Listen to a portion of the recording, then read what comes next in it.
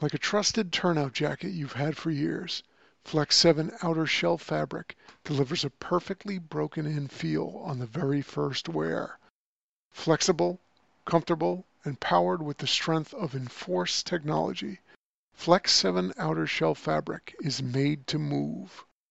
To learn more, visit tencatafabrics.com/flex7. Flex 7, powered by Enforce technology, only from TenCate Protective Fabrics. Seconds count when responding to an emergency. Minutes save count when documenting your day. Emergency Networking makes records management easier and faster with its fire and EMS solution. User-friendly, complete online and offline functionality, highly customizable, all at an affordable price. For more information, please visit emergencynetworking.com.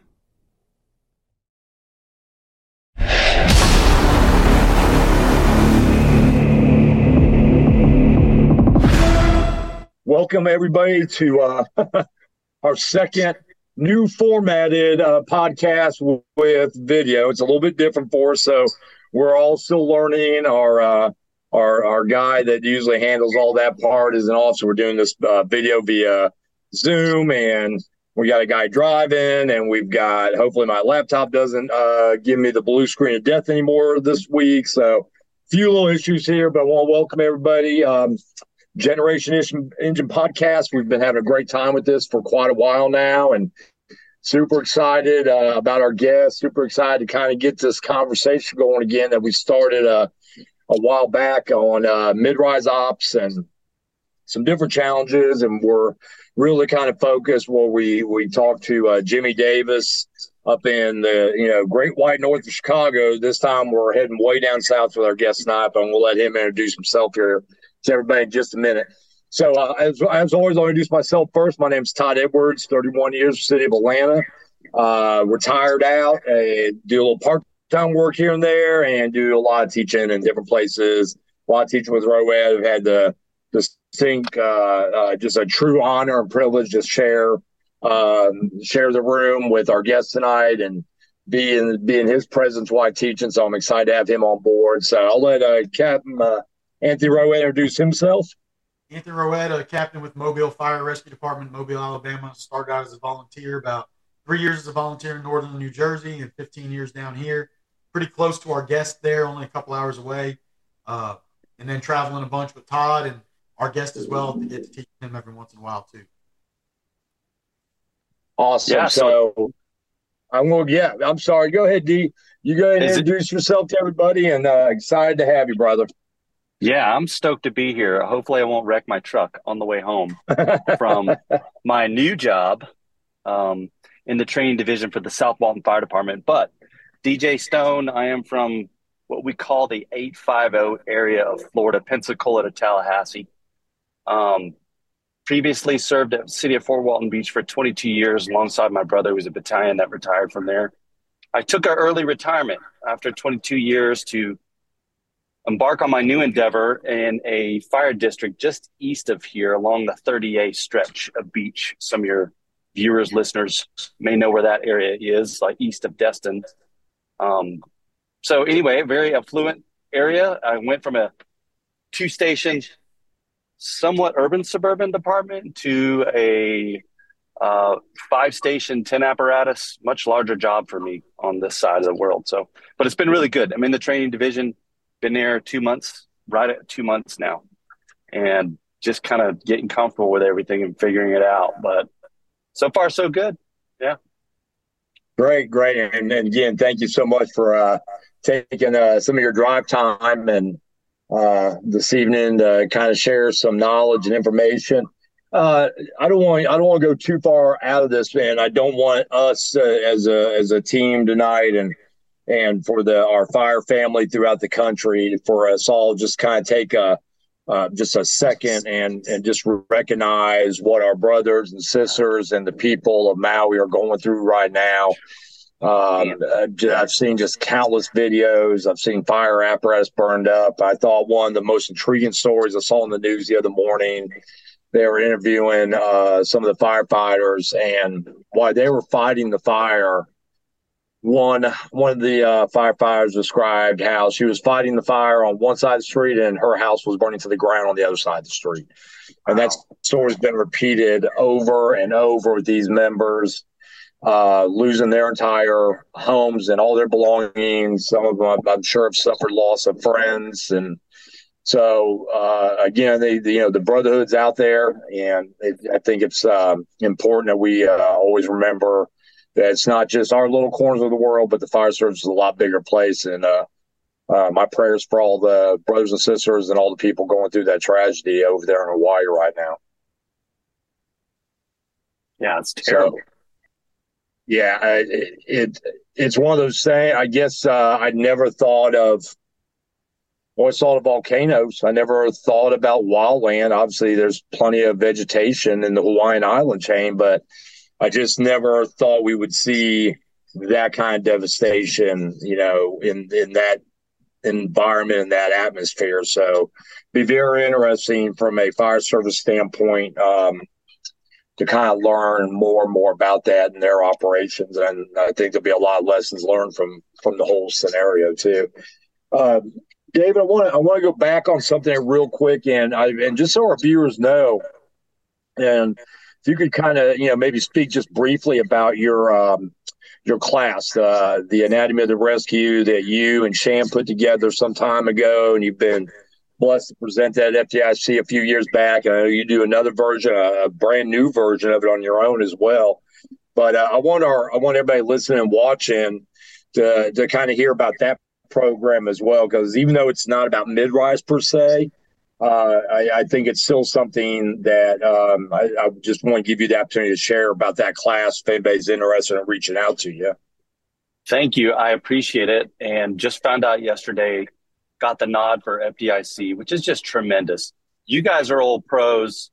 I'm just this dude on the side over here, who's been a couple times. So I'm extremely excited about taking this program up there. Yeah, so initially the program Anatomy of a Rescue was based off of two separate calls me and my brother had in the same department, and we were both on the job at the same time. And they happened to be video documented rescues on both of our ends. One was on an end for me was the end user.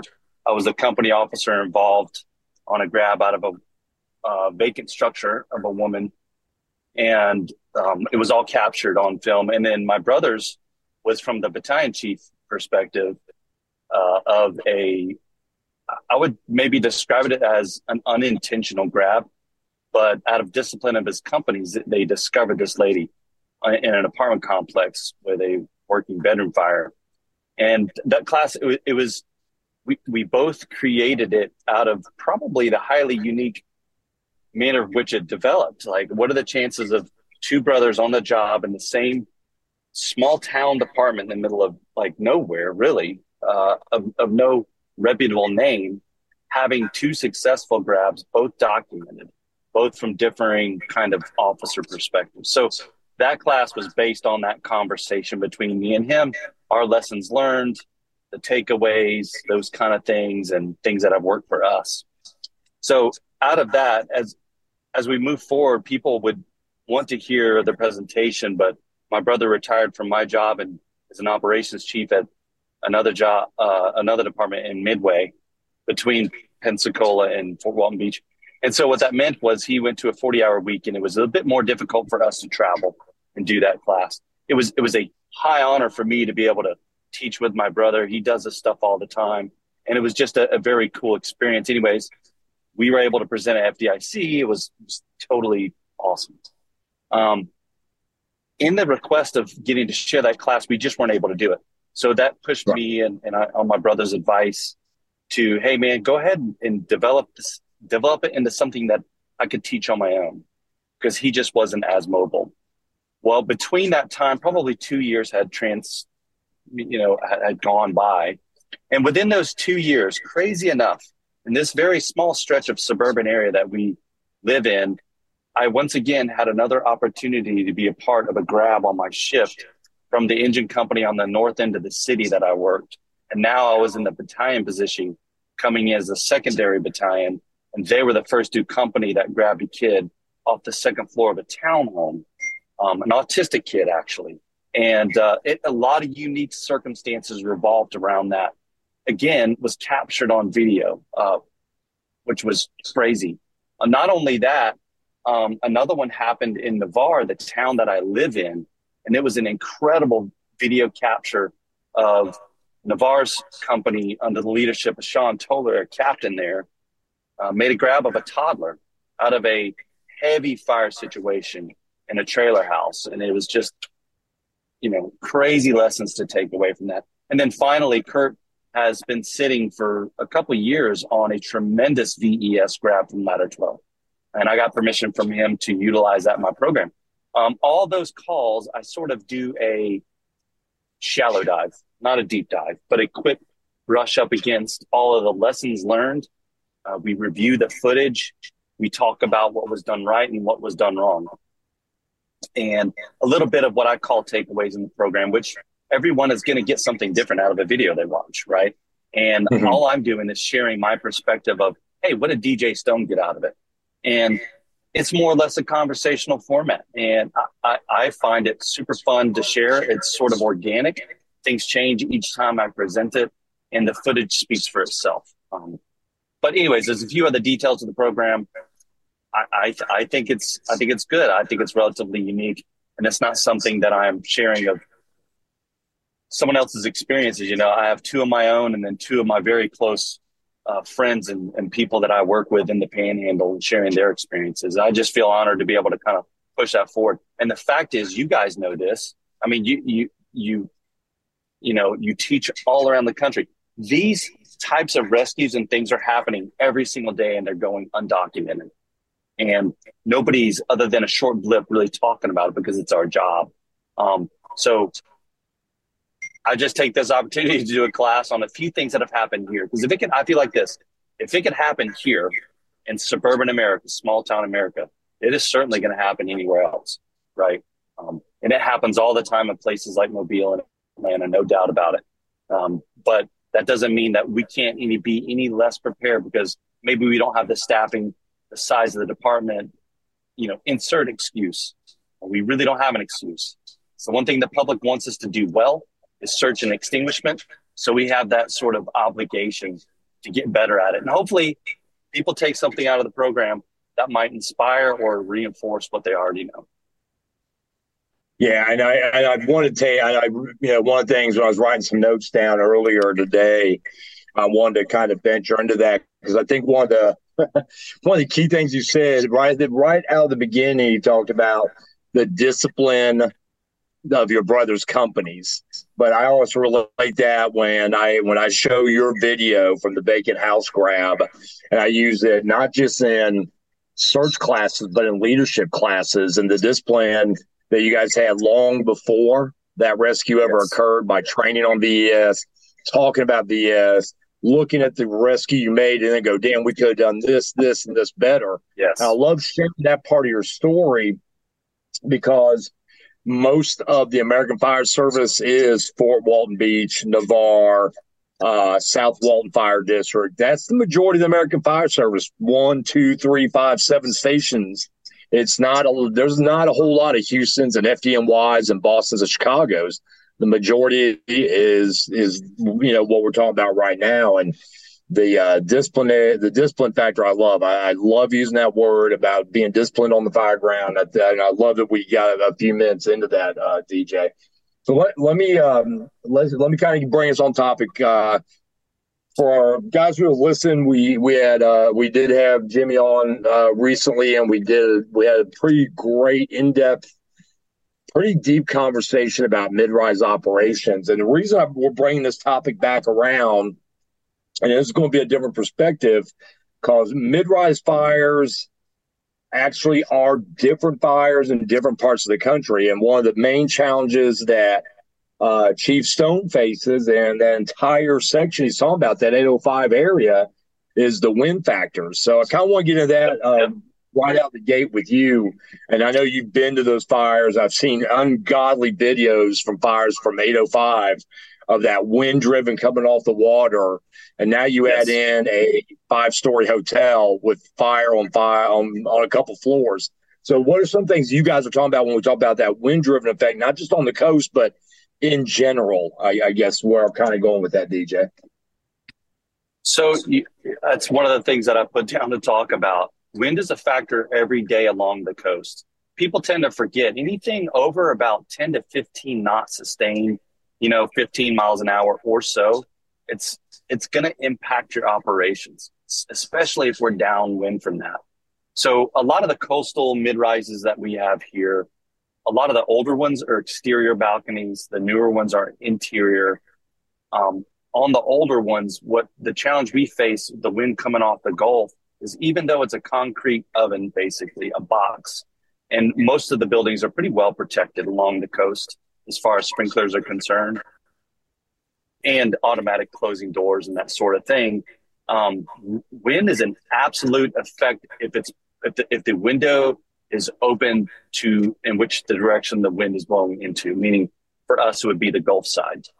Like today, I would say every day this summer, every afternoon, we were getting at least 15 to 20 mile an hour west-southwest winds right into these buildings. It's extremely important in that what sort of recon we're doing and how are we closing the door, essentially. How are we isolating whatever we're working up against? Because we are not staffed and we don't have enough resources to combat a wind-driven fire. But that's extremely important in our approach, and any of us along the Gulf Coast here, to be aware of which direction that wind is coming from. And really, it's not even a coastal thing I would suggest. I would suggest if you live anywhere in the Midwest or in the quarter where cold fronts are coming and going, you're going to get directional wind changes every other day. I just so happen to pay attention to it because I surf, and that's just the life of a surfer on the Gulf, is you pay attention to wind patterns. But every day when I came into work, that's one of the things that I would put on our roster board is wind direction and wind speed. It's something that I think everybody that lives in an area prone to wind direction change needs to be conscious of. FDNY showed us years ago that if they can't overcome a wind-driven fire, we're certainly not going to. So we have to adjust our tactics accordingly. So let me kind of take that with Captain Rowett being, pretty much different coastline, but he's on the water down there in Mobile. Are some of the things that maybe you guys have discussed, or is it something that's brought up on a daily basis down there on shift, or how are you guys managing, when you talk about these wind factors, when we talk these mid-rise type of structures? Yeah, we're on the bay, not all the way down on the Gulf like DJ's talking about, but we've always got that consistent wind, especially our run area downtown sits right on the bay, so we're constantly dealing with it. One of those things, reality, like you heard the stories, how bad some of the fires went, but what made it real for a lot of us was walking through a building while it was being built. And they had just put all the windows and doors in. They were painting inside, and it was a pedestal construction building, so 5 stories total. And we were only on the 3rd floor walking, and they had a window open right across from the door to the apartment, and it was right on the bay side. When we went to open the door, we had to shove the door open to get in, and as soon as we let go, the wind slammed it closed.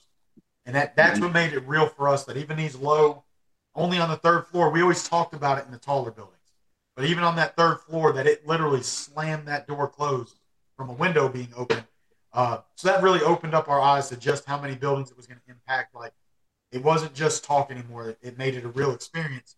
Our guys, it's something that they leave up to the company officers to speak about with their men.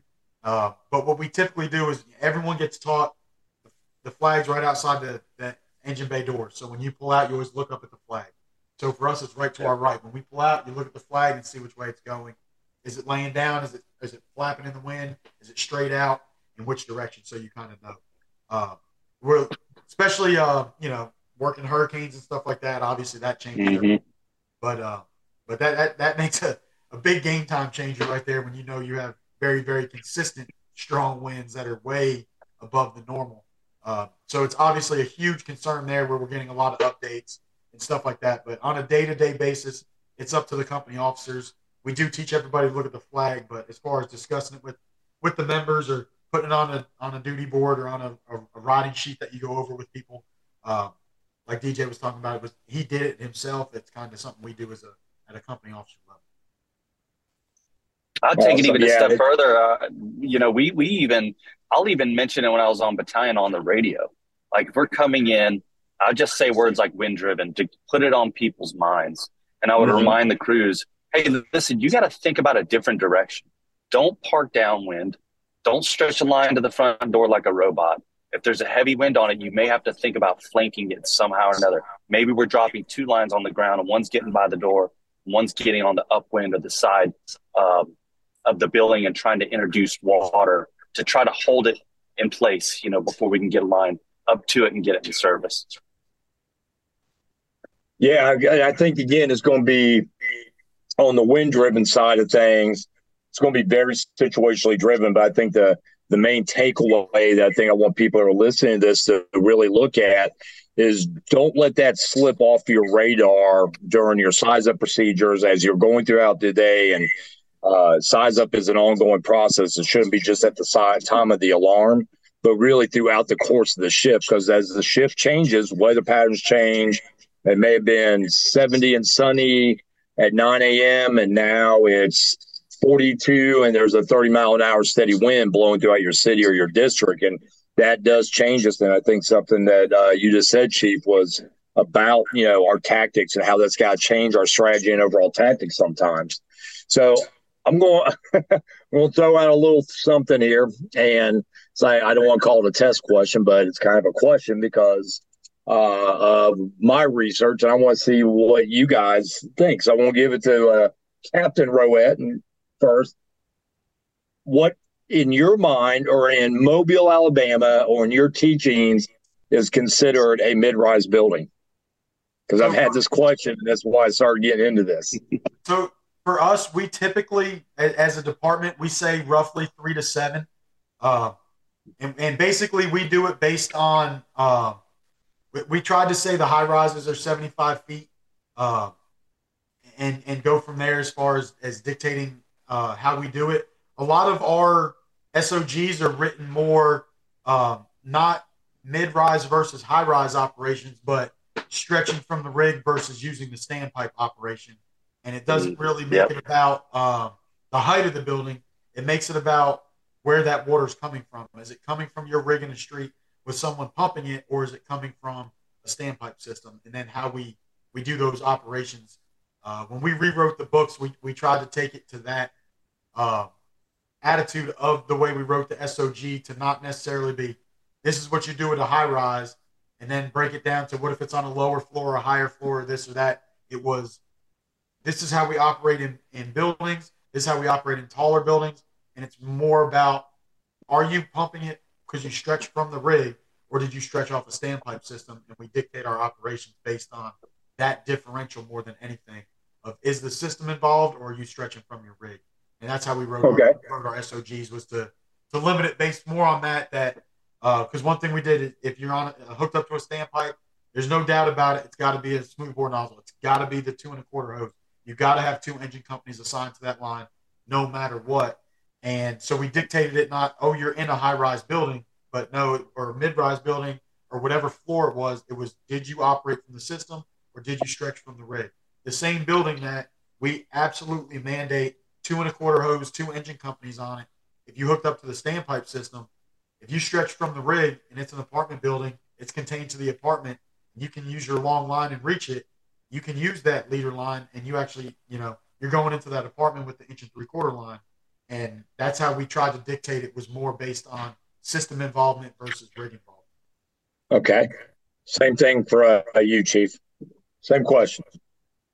Yeah, I agree. I think that, like Anthony said, that technically most of the time, right, it's 3 to 7 or so. And my new organization, it's interesting. I've just had this conversation with the operations chief. They're defining it as we speak.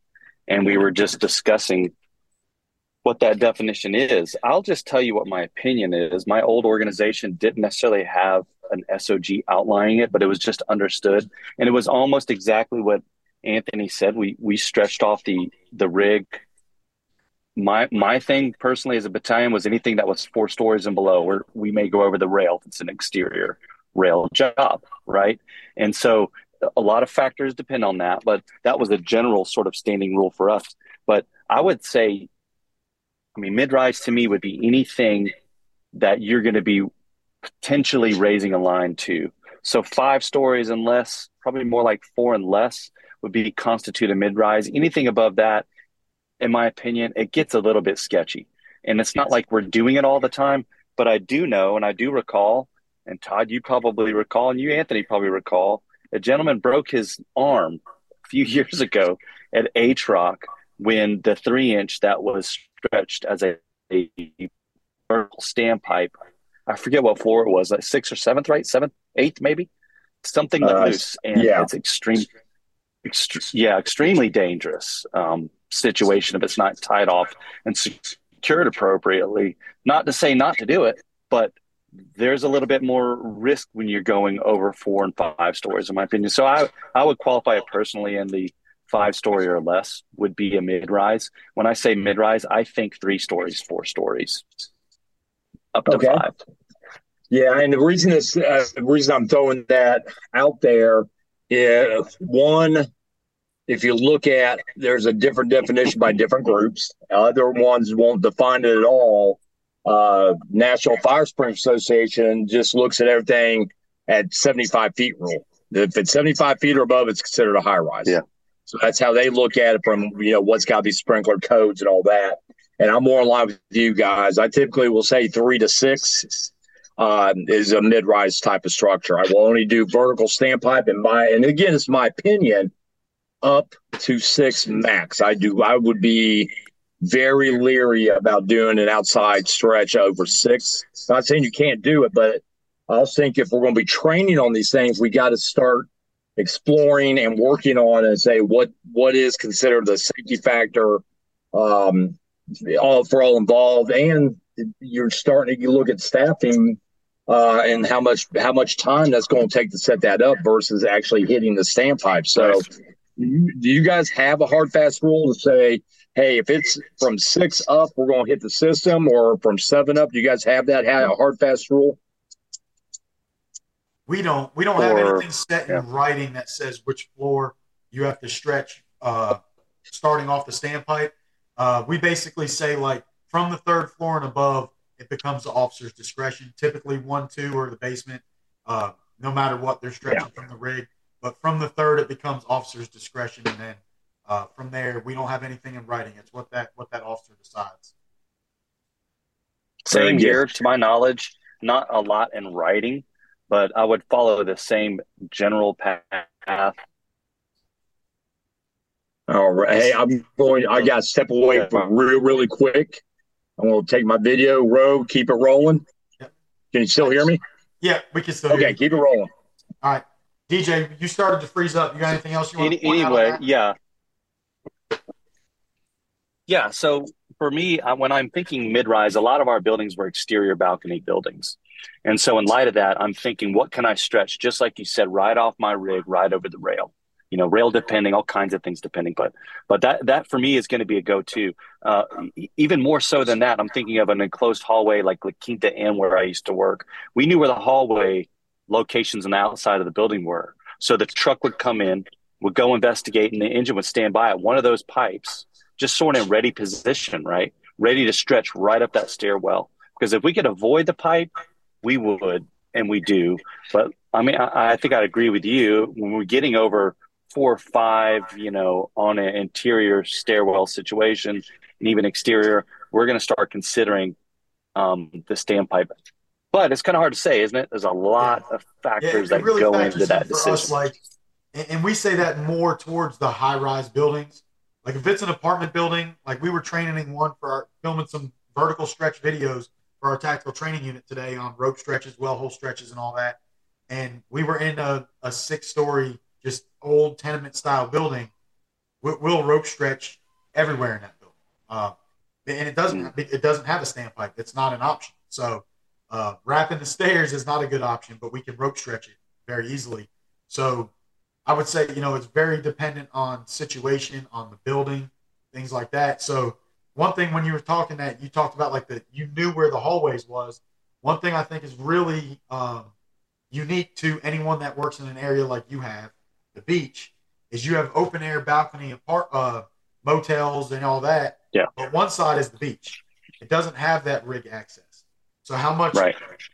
how much of that was did you have figured out through pre-planning already and how you were going to do it as far as where you're going to use the system, where are you going to stretch, knowing if you were going to have to extend a line to have longer. You guys probably used the Gust Impact being 850.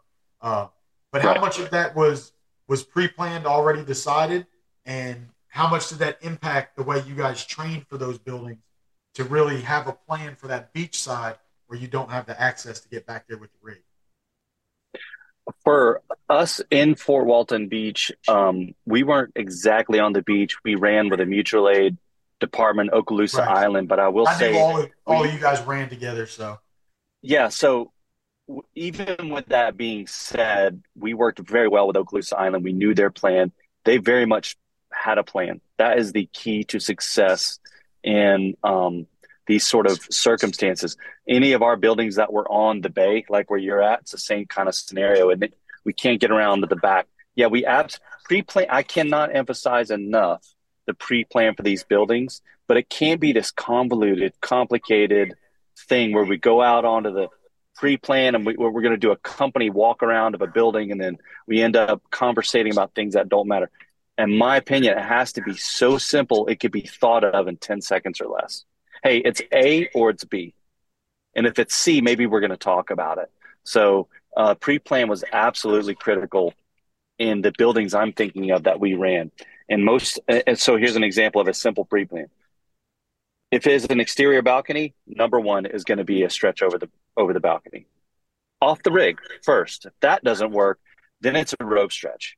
And it's going to be a rope stretch with a Gust Impact, like you said, or whatever bundle you may have. We use the Gust Impact bundle, and that worked really well for us. Or maybe it's a high rise. It depends. But that would be an example of just having that pre-plan and just keeping it really simple, because house fires in general are dynamic enough. When we put them up 2, 3, 4, 5 stories, and now you're threatening floors above, an apartment adjacent, or it's an enclosed hallway where maybe it's not the fire, it's the smoke that you're concerned about. There's a ton of other factors. As you well know, Anthony, you probably ran a lot more than we ever have on the enclosed hallway bit. You have a lot of other concerns.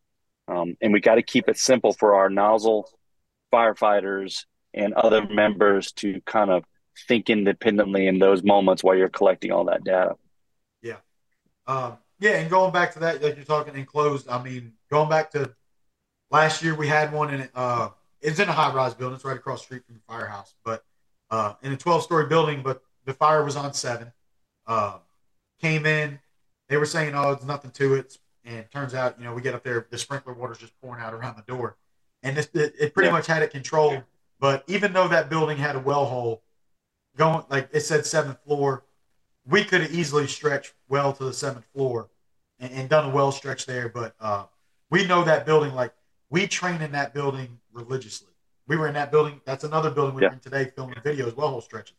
And we used the standpipe there. And there was a grab made and the whole thing, and everything worked out great. But they were hooking up off that 6th floor standpipe, and that was just kind of the go-to, for that building. And it wasn't even a thought about thing.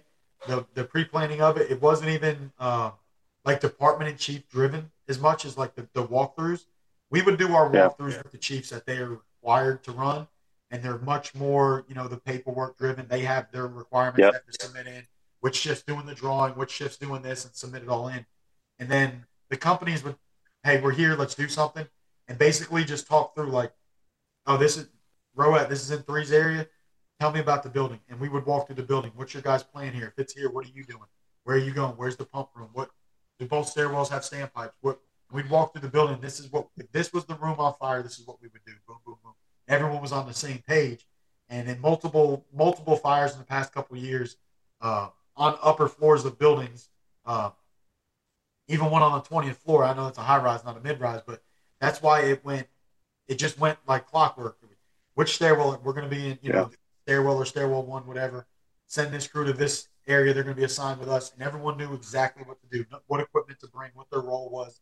And it wasn't just because they read it in the SOG.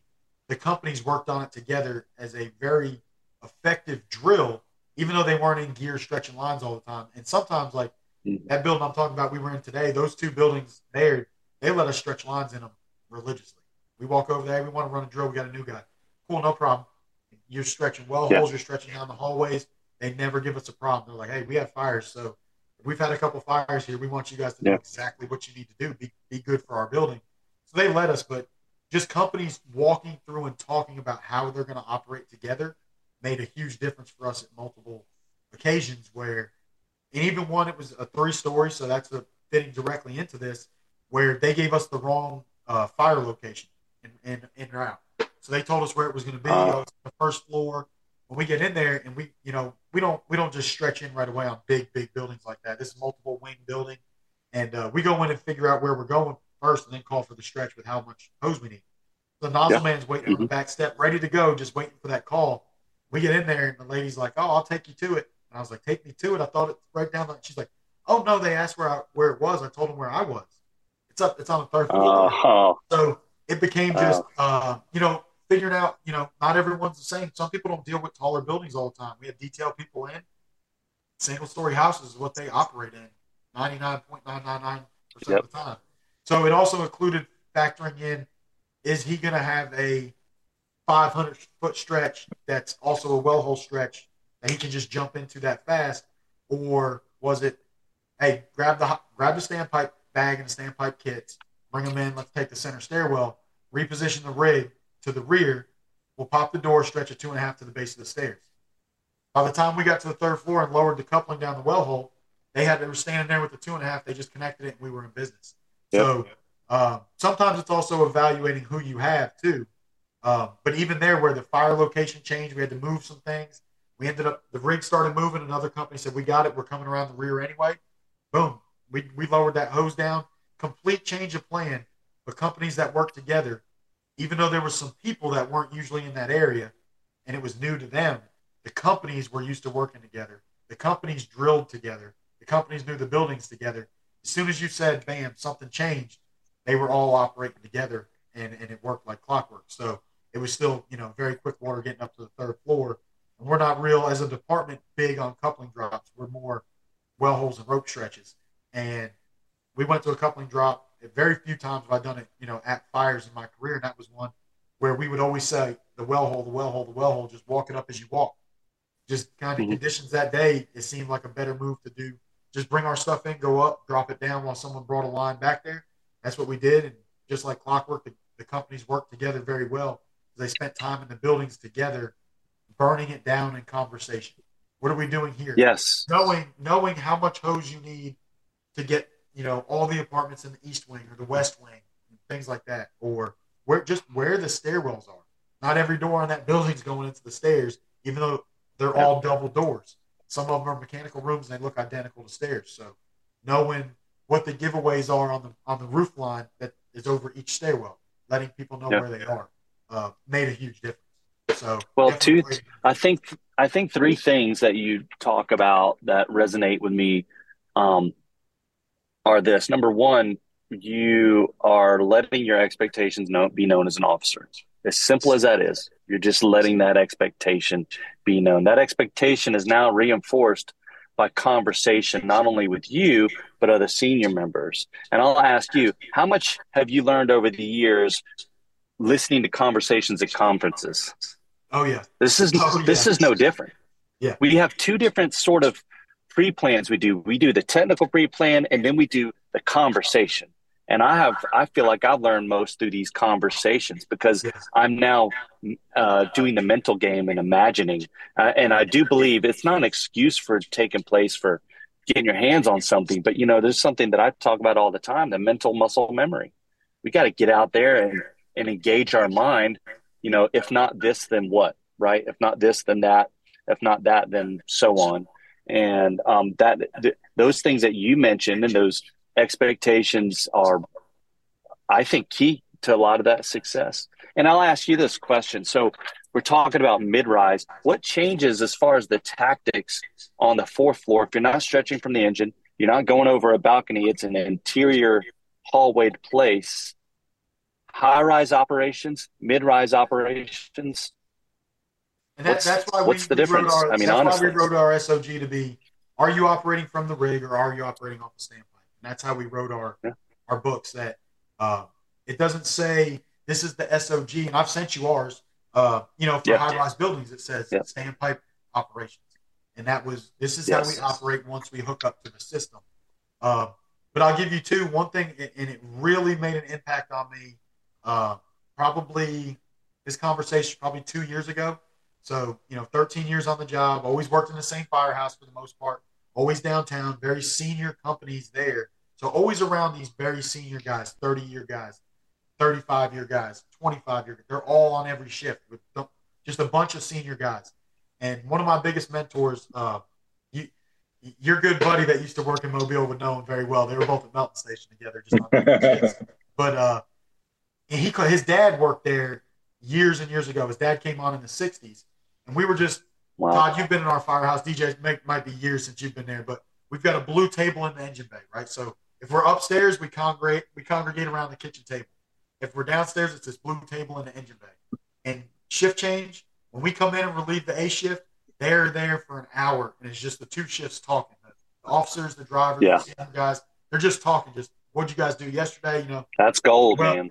But this guy's got 30-plus years on the job, and he's talking about a call that he made. It was alarm.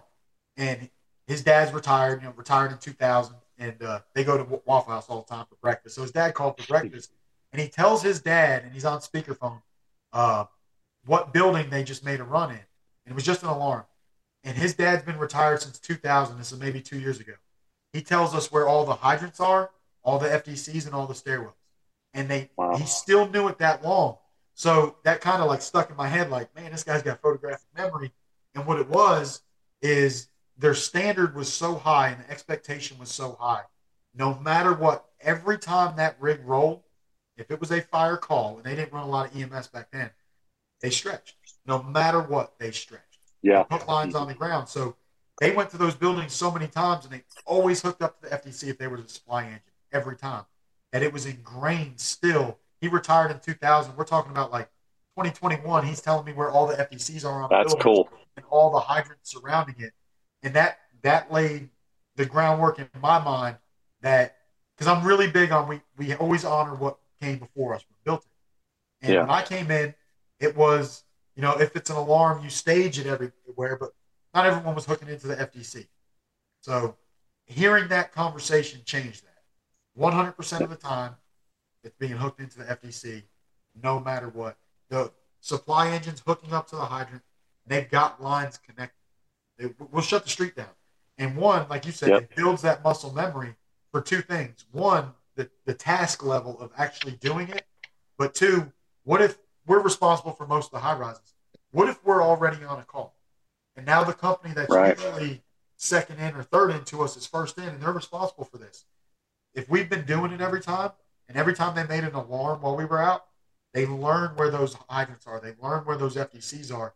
And that just really drove it home to me. This guy had been retired 20-plus years. He could still tell you where all the FTCs and the hydrants are.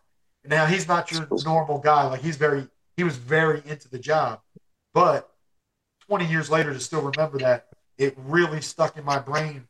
And you guys know the guys I work with, they heard that and they were like, man, we gotta uphold that standard. How did they do it? We're asking the captain with 30-plus years, who's his son, man, they hooked up on every call they went on, hose hit the ground. And these young guys were like, no, we're not letting that down. That's what we're going to do. And that raised the standard of the generation coming in now that's multiple generations separated from this guy. And it impacted the way people operate. And if their mindset's there, they're doing that on the calls plus training, even just alarms, that's going to impact the day that building's on fire. So they're going to be much more just bringing the comfort level up and that stress level down because they know where things are instead of guessing.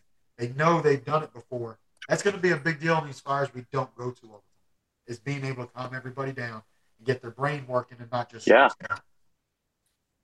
When I think Chief being in a training position, how vital do you think that is from a training component, that you're building this new training culture there in your department and all that, and how best can we relay that to guys and kind of start holding and building those standards from that 20-year guy that's long gone, and carrying that tradition on in a place that doesn't have a tradition like that, or because so many departments now, one, they're very, very young, don't have that traditional background. They're not big like a Mobile. But what about that?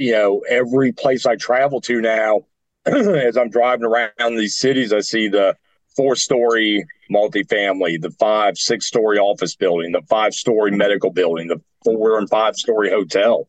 So everything Anthony just said is awesome, but now we got to take that and apply it to the 3-station. We've never, ever had a fire in a mid-rise because we just got these bastards 2 years ago.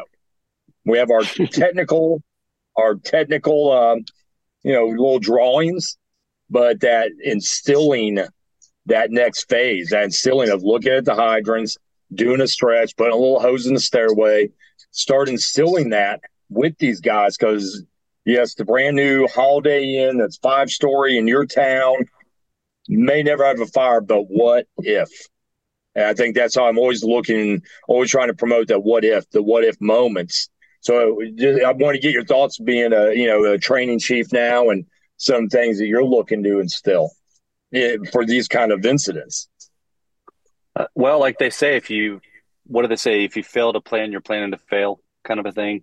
So it starts off with a good, simple foundational plan. It's interesting. I'm in a district now that they were just codified in 1983. So we're still a very young fire department, with an explosive growth, with an extraordinarily unique set of buildings and challenges in this area that I'm working in now. In light of that, I was talking to one of the senior battalions just the other day, and we were talking about alarms. This does relate. I mean, the principle relates. He was talking about the alarms and how they have a bunch of new lieutenants, and they just don't understand the nuances of all the different systems and the buildings and the challenges and et cetera. And how that was like, man, we just need, he says to me, we just need a way to, pass that on before I leave. I wish there was a way. And I said, well, there is. I said, what do you think about writing all this down? I said, you write all your methods, all your nuances, all your different approaches to handling fire alarms down. And it's kind of like those nuggets like Anthony was talking about at that table. Just from my organization, this guy knows these nuances. So now we put that in kind of like a playbook or like a cheat sheet or some portion of the SOG where it's easy to remember, and it's something that we train these young guys on, moving forward. When he's long gone, his wisdom is still there. So I think in relation to everything when it comes to tactically approaching these buildings when we're not going to a bunch of fires is, well, what preparation are we putting into it? And the company officer, frankly, you guys know this, I'm preaching to the choir, probably most of the people in the audience. The company officer is the hinge-pin to that engagement and that cultural change. And I'll ask both of you guys, working in very large cities with a lot of different districts, zones, battalions, et cetera, were there personalities that really were into the job and the ones that were into their other jobs, right? It's a cultural thing. 80/20. And so yeah. And we were really dependent on that 20%. Yeah. Because the 80% was into the other jobs. Yes. And if we could somehow, it's really a cultural issue. If we can get to the heart of an attitude maybe that people are bringing to the table of expectation and engagement. Mm-hmm. You don't have to be the craziest into the job guy, but you need to pay attention, especially when you move into this boss role. It's extremely important. I put that weight on the dudes that I managed on my old shift because I felt that weight put on me by my brother, Kurt Isaacson, Jonathan Kanzig, a lot of these other guys who were high performers. And they always reminded me how important it is. If you're the boss, you're responsible for 3 other souls on that rig or 2 other souls or whatever the case may be. Well, and Todd, I'd like to add a couple things to what DJ said that have worked for us. Yeah. Uh, is one is if the buildings are new, if you're not used to it, and we try to do it on all of them anyway, because it's free reps. If you're doing an alarm, you still hook up and stretch. You might not charge the line, but if you're going to hook up to the standpipe, you don't usually do it. Do it. Get that opportunity to do it where you didn't go in there thinking this is a drill. We're looking at no. You got hit with an alarm. You got on the rig. You drove there real fast. Grabbed your stuff. You went in there, handled business, and you actually stretch it. Make the medical calls, because they're going to be more common. Make the medical calls about fires once the medical call's over. You took the elevator up. You took care of the patient. You do your thing. Walk down the stairs. Know where the stairwells are. Quiz people on, okay, we were in this apartment. Before you come out, they should have been looking at it going down the hallway. Before we come out of this apartment, when we take the patient out, how many doors down is it to the stairwell? If we got jammed up right now, this apartment was on fire, how far to the stairwell? Is there an area of refuge? All these things that we can talk about. We didn't stretch lines. We didn't put our gear on. It was a medical run, but we did prepare ourselves for the fire to get guys more calmed down. Training them. I've had very high success of getting people to let us train in their building. Most of them don't let us charge the lines. One does, and they just ask me to stick the nozzle out the window, but the guys can stretch it, charge it, hold lines on the stairs and understand so it doesn't push out under the railing. Doesn't fall down the stairs, all that kind of stuff. But you just tell them, man, we want to know exactly what we need to operate well in your building if you have a fire. And my guys have trained in buildings that they then made first do fires in. And they'd stretch there 20 times before that just in drills because they let us do it. And then one thing we found, and it was just through the bad experience of it, is that if people aren't used to stairs and then they get buildings with stairs and they don't prepare for it, the stairs, it's a big problem when they have to take them. And we had fires where people were just getting real slow going up the stairs.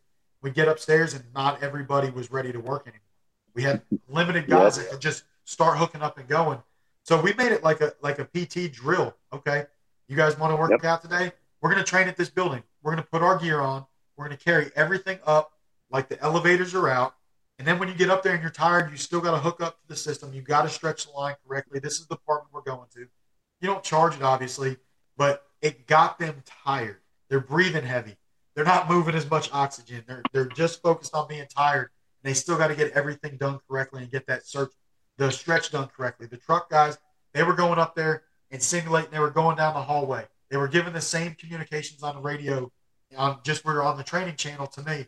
Hey, this is going to be a clean hallway. You can apartment stretch. We've got the door controlled. And we were doing everything that we would have to do with a fire. Building, like DJ said, that muscle memory of not just physically doing it, but the mental aspect of this isn't the normal bread and butter 2-story house fire. There's other things going into it. Is the hallway clean or dirty? Are we stretching? We're going to charge it in the stairs. We're going to stretch it to the apartment, then flake it out and charge it.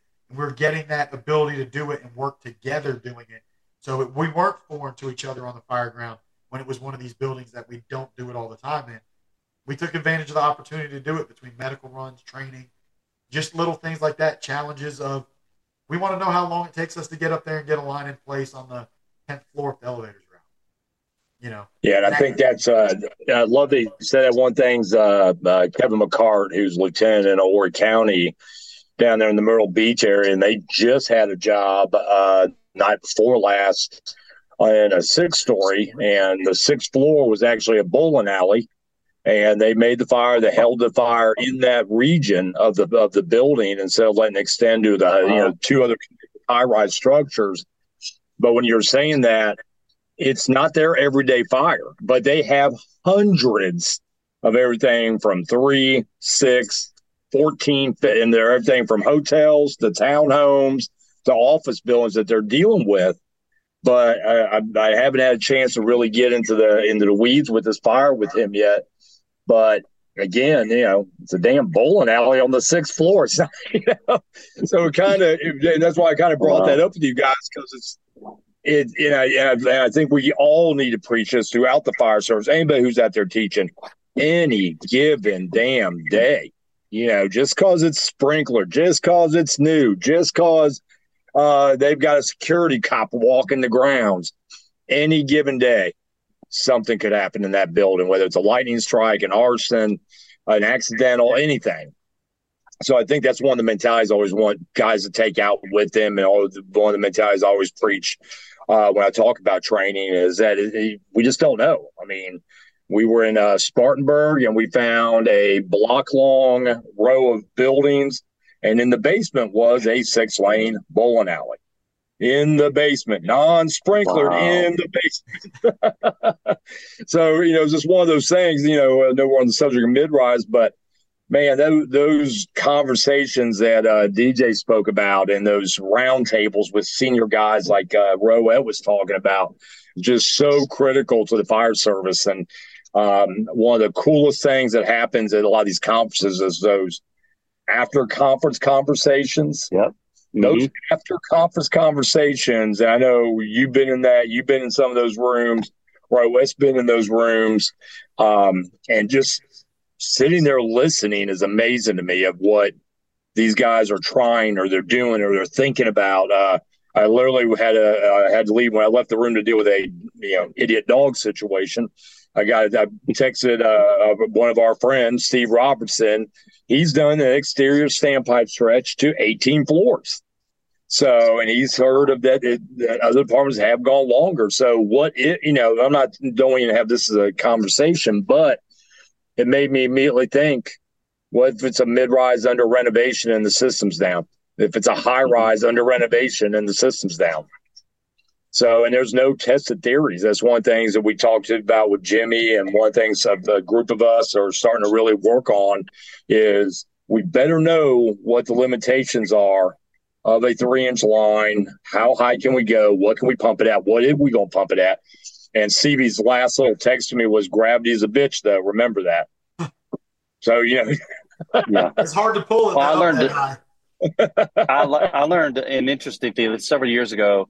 I was teaching aside Steve at the Orlando Fire Conference, and I wouldn't have believed it if I didn't see it myself. I ended up recording this little bit for him about stretching outside stairwells, and he stretched to the third, I think it was the third, maybe fourth floor, and he says, "Man, you don't need to tie it off." And I said, "What? You're crazy." He's like, "Nope, you don't need to tie it. As long as you have 75 feet or greater of that line, it's going to hold the weight. It's going to move on that rail." Yeah, the water weight. Come off, right? I mean, it was like, I don't know why I didn't know this prior to, probably because we just never messed with it. Sure enough, he did that. And it's not an excuse not to tie it off, but if you have a heat of the moment thing, that was always a thing. Well, we can't go over the rail because, that line's going to slip right off. Well, not necessarily if you know what you're doing with it and you get enough line on that landing. I wouldn't suggest anything over the fourth floor, but that was one of the things that Steve showed me, and it was a sidebar. I don't even know if he was even teaching it in Orlando. It was just a sidebar thing that he'd been working with. And I'm thinking of other things as you talk, Todd. I know that you and Shannon and others have really sort of are doing a bit of a deep dive on stream reach, on ladder pipes, over pumping certain tips and nozzles. All those are things for people to think that we have a weird setback. It's an option in our mind. Like if we got to get water somewhere first. Unfortunately, hitting it hard from the yard kind of got a bad rap in its entirety. Now, I'm not advocating always hitting on the outside, but it's something we've always done as an opportunity where I work because of staffing. And when we're talking about a mid-rise situation, you have the opportunity to introduce water. For one, I don't care where the water comes from. Fast water wins and solves a lot of problems, in my opinion.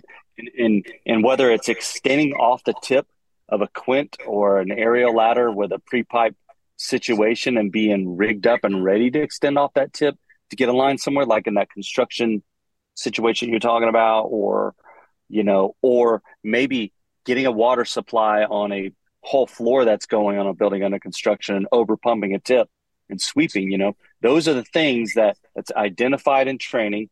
You may or may not ever happen in your career, but it's back here. It's in the bank as an option. And it's simple. Simple wins on the job. Whatever we can remember simply that we don't touch all the time, I think we're going to end up winning. And we only identify those patterns through training most of the time. Well, and I think kind of, going back when you mentioned that, I always laugh about, I'll be the first one to admit, I look at Hit It on the Yard because some of the stuff that comes out is pretty funny. Other times I'm like, oh my God, these guys are all going to jail. It's funny. No, I ain't gonna lie. That page is funny. It is funny, but I always laugh when the transitional fire tax studies came out, and you would think that UL and that people had just invented hitting fire from the outside. It's just like, right? Overreaction of the American Fire Service to something with some science behind it and some facts and figures behind it is mind-boggling to me that people freak out about stuff like that, because we've been hitting it hard from the yard since the inception of the American Fire Service in different ways. Yeah. Agreed. Now we actually have the science to understand how to hit it from the outside or when to hit it from the outside. For viewers that have never seen the video of the grab, fire vents, you have ignition above the window, the victim screaming for help on the floor, and you guys do what? Introduce water in the compartment, and the lady doesn't burn alive. And I loved when that video came out because I got to throw some of that in people's faces. And hey, look, she didn't get cooked because they put the water in the correct way. So, with that said, Chicago Fire has never shied away from dead gun operations. They've done some studies. They've modified some of their standpipes. That's one thing. Let me say this now because I don't want guys going out there thinking that they can do this. They've modified a lot of their standpipes with 2 stream straighteners, and they're hitting fires in these buildings, not trying to extinguish them, but to slow down spread and to buy time, that reflex time, 8 and 10 stories high. So that gun is a weapon. And again, please don't, as guys listening to this are going to start losing their minds. It's an option. It's a tool, because keep in mind what our standard is from the rig to the front door in a 1-story or a single family dwelling, maybe 1 minute. Now start adding that up when we start talking about well holes, coupling drops, hooking up to a standpipe. And just slapping on your damn hose is not what hooking up to a standpipe is. Time you put your inlet, flushing the damn thing, making sure it opens, hoping you got water on because all the other, every valve in the place isn't open. You're talking about a good amount of time in some cases before you're actually ready to put water on that body of fire. So I love what Chicago embraces that. They're good at it. They understand the concept of it. They're not. We did a little bit of trying to get some idea about reach with 2 stream straighteners at a hotel we had in Alabama last year, and I was amazed the force of that water and the amount of water we put in that compartment from 300 feet away at least. Yeah, it's wild. So there are opportunities there, but that kind of tails me into this final thing I really want you to hit on. I think it's vital we talk about this, and it's not from my standpoint. It is because of other jobs I've been on, but staffing levels, fire on full.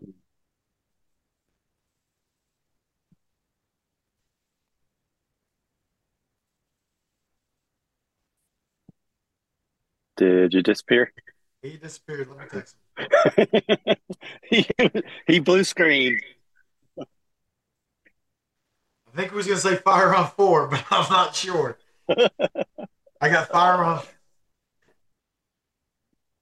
Uh-oh. Let's see if he comes back in a minute.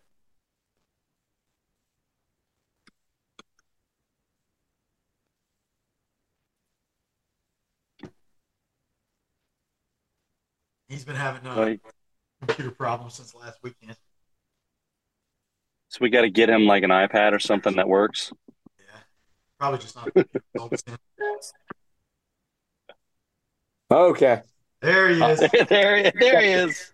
I did get the automatic. You got the blue screen to death. I knew it. I was going to take my laptop over to a buddy of mine who works for Microsoft and IBM, and I didn't do it today. I just didn't have time. So I got over an hour in before it decided to take it died. It came right back on, but I'm shutting her down now. You need So, an iPad. That's what you need. iPad. yes, I have an iPad. Well, just use it once in a while. I got to find it. The wife uses it now. I don't even know where it is. Or just get a So, computer that's not as old as you. Oh. dude, this thing's only 3 years old. 3 years. All right, you're older than that. That's all right. All right, technology. All right, so let me go back to my question. From a lesser staffed organization, Chief Stone, your recommendations on best way to manage fire on floor, like let's just say fourth floor of whatever, anything, fourth floor of the apartment building. I'm with Anthony in that depending on the situation, depending on the scenario, I'm going to come off my rig off a pre-connect as much as I possibly can for multiple reasons. One, we stretch off the engine often. Two, we know the pump is going to work. Three, it's much more normative. And I know a lot depends on that. What is your hose loaded? Like, if you're in the triple world like I am, you're going to run into some significant challenges. Or the old engine that we had where I worked, we had a 300-foot line with a bundle on the end of it. We could easily stretch anywhere, we needed. So that is, I think when you're going over the balconies, you're going up these stairwells and you have the opportunity, that's going to be your best go-to with a minimum staff company. But I can't overstate it's already been said, not to say it again, the ability to recon the situation and call the play and keep it simple. The commanders coming onto the scene with minimum staff, they have to be disciplined to not look at a checklist and staff that first line. And barring a known location of entrapment and rescue, and I say known location because if you don't have a known location, that first line is the most important thing, right? Even in a sprinkler protected concrete building, that first line is extremely important in my opinion. So we have to staff it. In a 2 and 3 company world, that could be your first 3 arriving units of a 4-unit first alarm. That most of where I work, it's 4 trucks. Now where I work, it's like 5 and 6. But most small departments, you're looking at 4 companies and a chief. Officer at best, you got to best utilize those guys by putting them on the stretch. And whatever that stretch is, it's got to be simple. So for me, off the rig, over the rail, up the stairwell, pre-connected. Outside of that, it's working off the standpipe like you would in a high-rise scenario. Yeah, and I wanted that out there because I think that there sometimes is confusion out there in the fire service with mixed messages about people and them and us and all this. But I think I'm going to agree with you 100%. If we can get that first line into operation, barring, like you said, if I got people coming out windows, that's my priority. That's my go-to. But if I don't have that scenario, yeah, I agree with you 1,000%, Chief, that let's staff up that first line and get that thing flowing and then branch off to start handling all the other fire ground duties. Did we lose you? Is Rowett there? Well, maybe we lost Rowett now. No, I'm here. I'm here. We need our guy back. We need our guy back, Row. We should all be here. I see everybody. Okay. I'm just trying to get in some good light. It's starting to get dark here where I live. And I just got back to the house, so nice. Well, let me do this. I think that we've hit a lot more subjects than I thought we were going to hit, which I'm very, very excited about. For the guys listening for future, this is a subject matter. We'll probably be visiting again, not next month, but the following month, and keep learning and keep talking about these fires. Understand that whether you're in a city like Atlanta or Mobile or New York, your city, if you don't have that 4-story building or that 5-story or 6-story, that building's coming.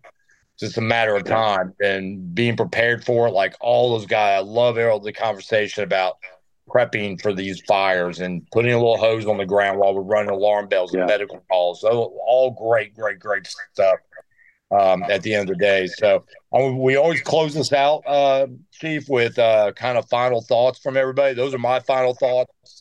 I'm going to roll to Rowett, and then you'll have the final say tonight. So go ahead, Row. Okay.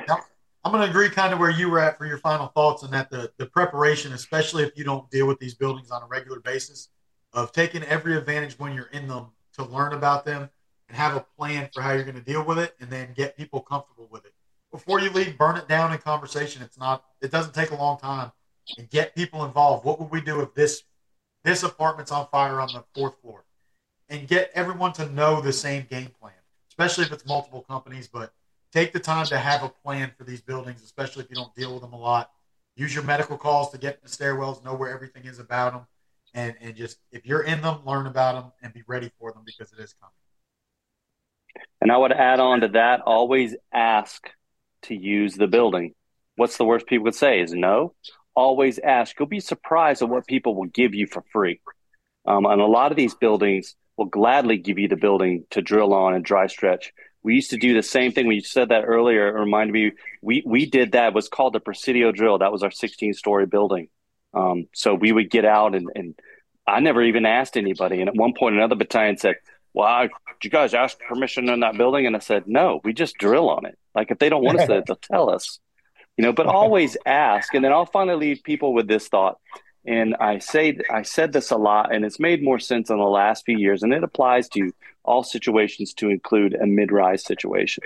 The fire service is begging for a black and white answer.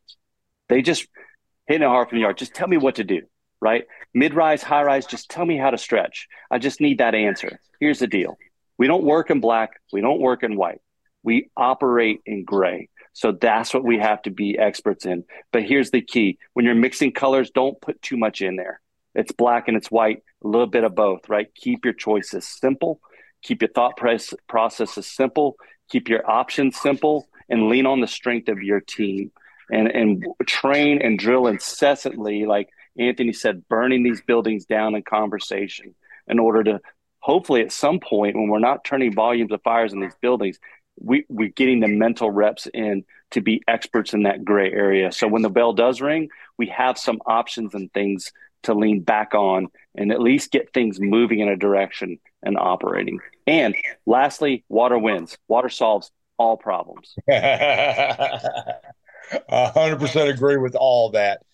So everybody, we appreciate, as always, we don't take for granted you guys taking the time out of their day or their drives or any of that to listen to us ramble on and basically just enjoy talking about fire. So that's just fun for us. So we hope everybody gets a little something out of these podcasts, and we keep it a good time level for everybody. So we will be talking again in the very near future. DJ, Chief Stone, thank you so much for everything. We appreciate you taking time out. Thank you. Appreciate it. Just hello to your lovely wife for me, and have a wonderful evening, my brother. See y'all next week. Coming down? Yes, sir. I'll be there. Yeah, I'll be down one day. I literally, because I work 40 hours, guys. I'll be there in the afternoon, and then I got to go back to work. But yeah, thanks for having me. I really do appreciate it. I'm honored. I respect you guys highly, man, and I love your podcast. I just appreciate the invite. Thank you. See you soon, buddy.